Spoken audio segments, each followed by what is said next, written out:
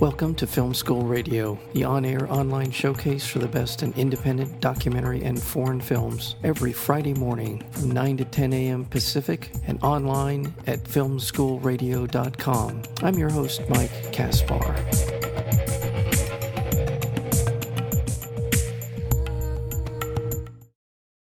We are joined today by the director and founder of the Mammoth Lakes Film Festival, which will be starting on May 27th through May 31st, coming up in a couple of weeks.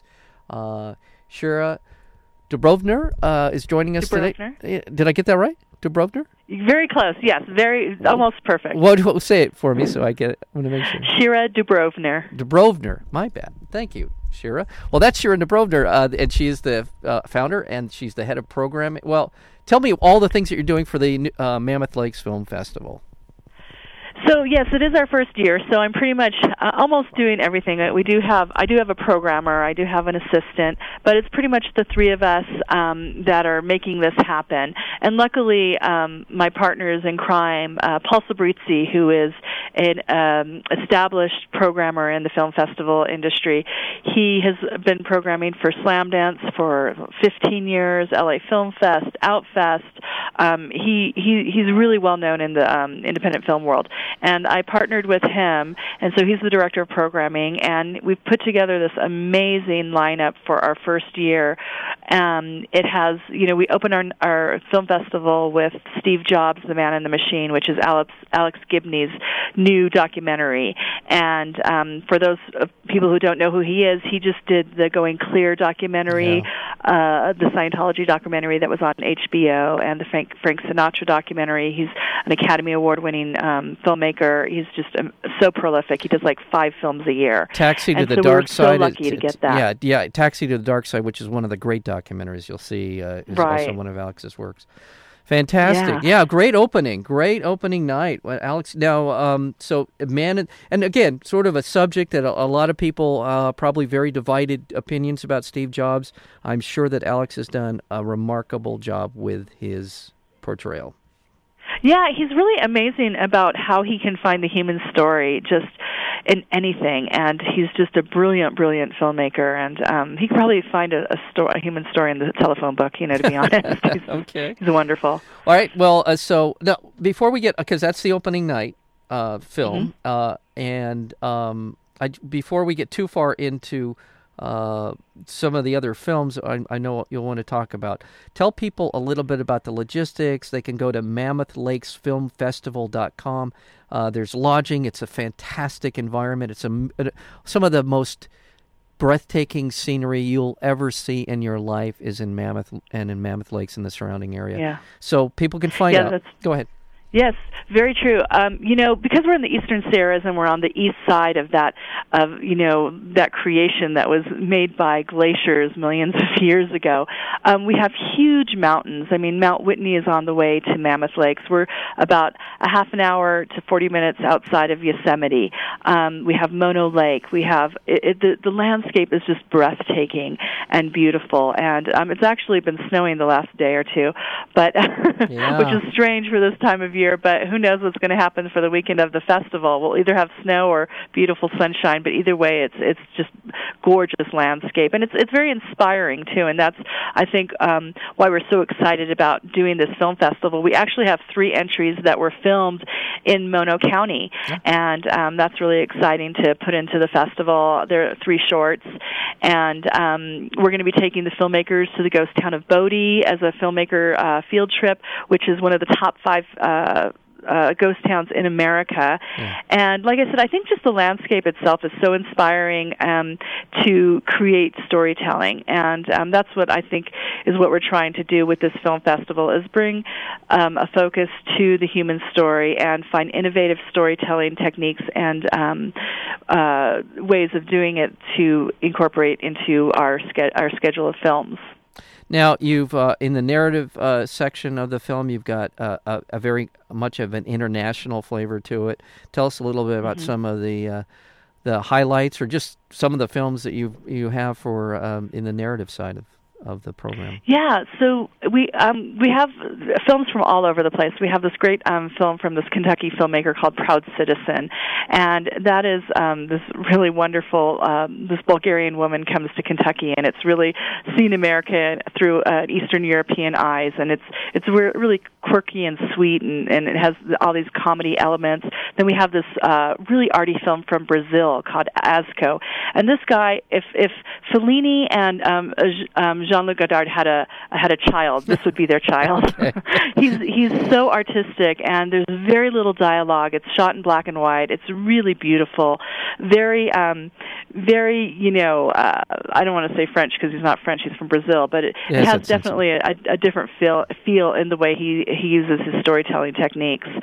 We then have Diamond Tongues, which is out of Canada, and the lead actress is actually in this indie rock band out of the Toronto art scene called July Talk, and she just wins you over how charming she is, and she's just it's a really breath of fresh air, this comedy. It's a quirky comedy also. Okay. We have Birds of Neptune, which is a real thought-provoking movie about relationships, and that's out of they're from Oregon. Yeah. Then we have it's funny in Mammoth, people don't stay up until midnight because everybody goes to bed early. There are a lot of skiers and hikers and people that get up early, so we have a 10 o'clock midnight showing, and that is our that's our psychological thriller, and that's called They Look Like People.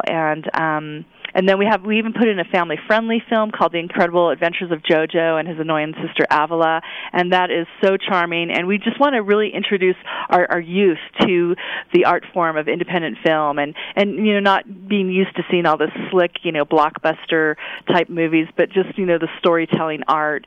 And then from Italy we have Fantischerie di un passeggiatore solitario, which is Reveries of a Solitary Stroller, and this is very Terry Gilliam style. Okay. He mixes animation and present day and past, and it's very it's an amazing visually experience that you're going to just love to see, and it's subtitled. And then our last narrative is Female Pervert, which is written by I think she's a Californian filmmaker, and it totally switches the role reversal of women objectifying men, and it's adorable and quirky and just a lot of fun. That's Ji Long. So that's our lineup.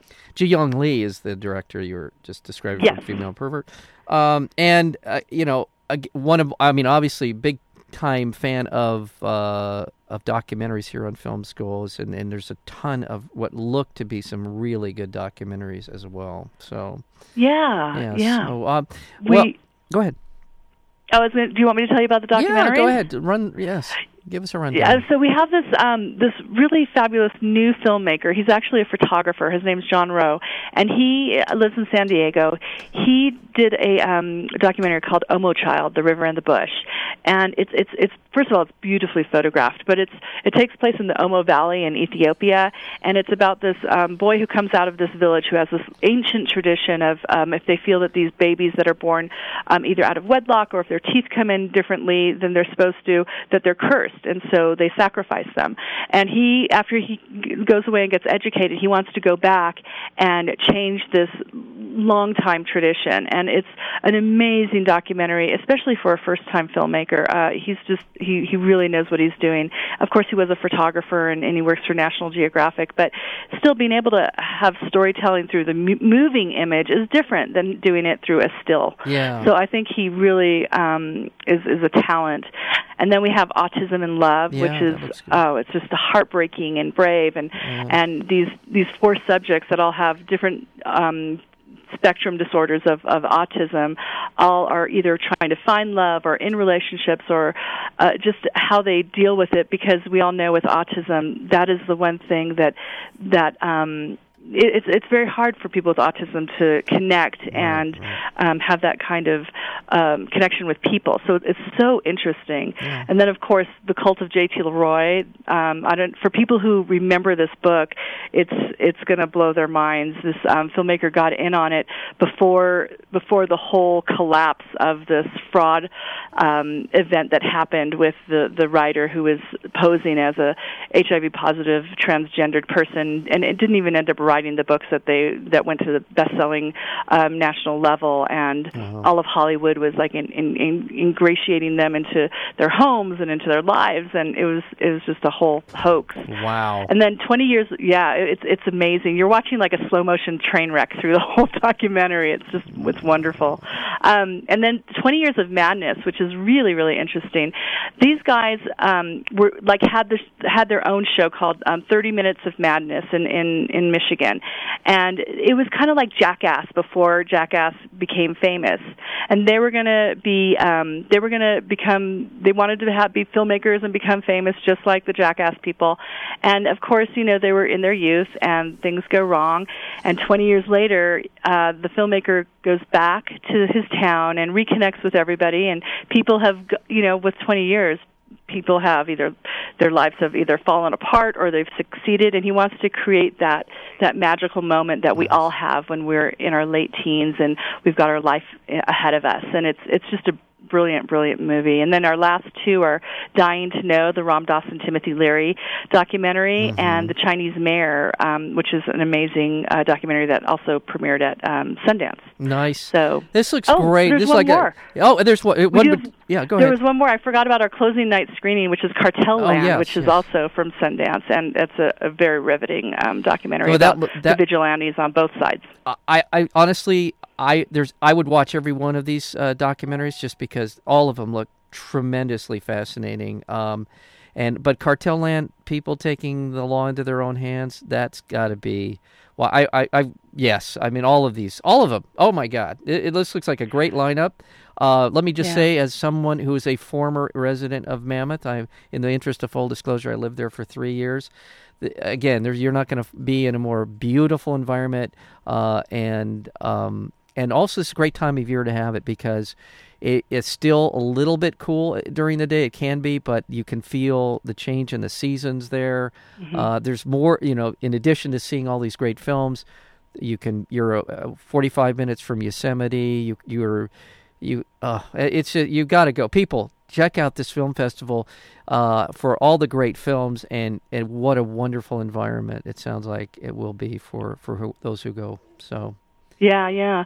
We're definitely starting to sell tickets, so if people are interested, they can go to the MammothLakesFilmFestival.com, and they can or give us a call, and we can help them out that way with trying to figure out if they want to come up. It's just a drive away from Los Angeles, so we'd love to have visitors up here and introduce them to our beautiful home and have them have a great time at a film festival.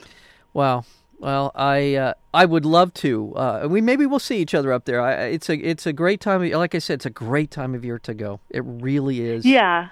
It is. It's my favorite time of year, actually. I'm not a huge snow person, but I love the spring, summer, and falls here because it's just breathtaking. You can really enjoy the scenery, and there's nothing like it. Nothing like it. We have some of the best fly fishing and trout fishing in California. Yeah. So and we have the hot tubs. Don't forget the hot tubs. Don't forget the hot tubs down by the airport. The Green Church. And, yep. Yeah. Don't bring your bathing suit. Don't bring your bathing suit. That's right. Devil's Post Pile. They'll go up to June Lake, spend some time. The 5 lakes up there that are just you're taking me back. You're taking me back down memory lane here. Well, we got to get you back here. Come back. I'll tell you. Go up there, people. It's as I said, it's a great place. It's just a great place, and that change of seasons that you're going through right now. All right. Well, Shira, thank you so much for being a part of it. I apologize for we sort of got off track time-wise, but people can go to MammothLakesFilmFestival.com to find out all they need to know. And you're going to be hanging out in front of the theaters, shaking hands and kissing babies, I assume, right? That's right. All right. Fantastic. All right, Shira Dubrovner, the founder and head of programming for the Mammoth Lakes Film Festival. Thank you for being on Film School. Thank you very much.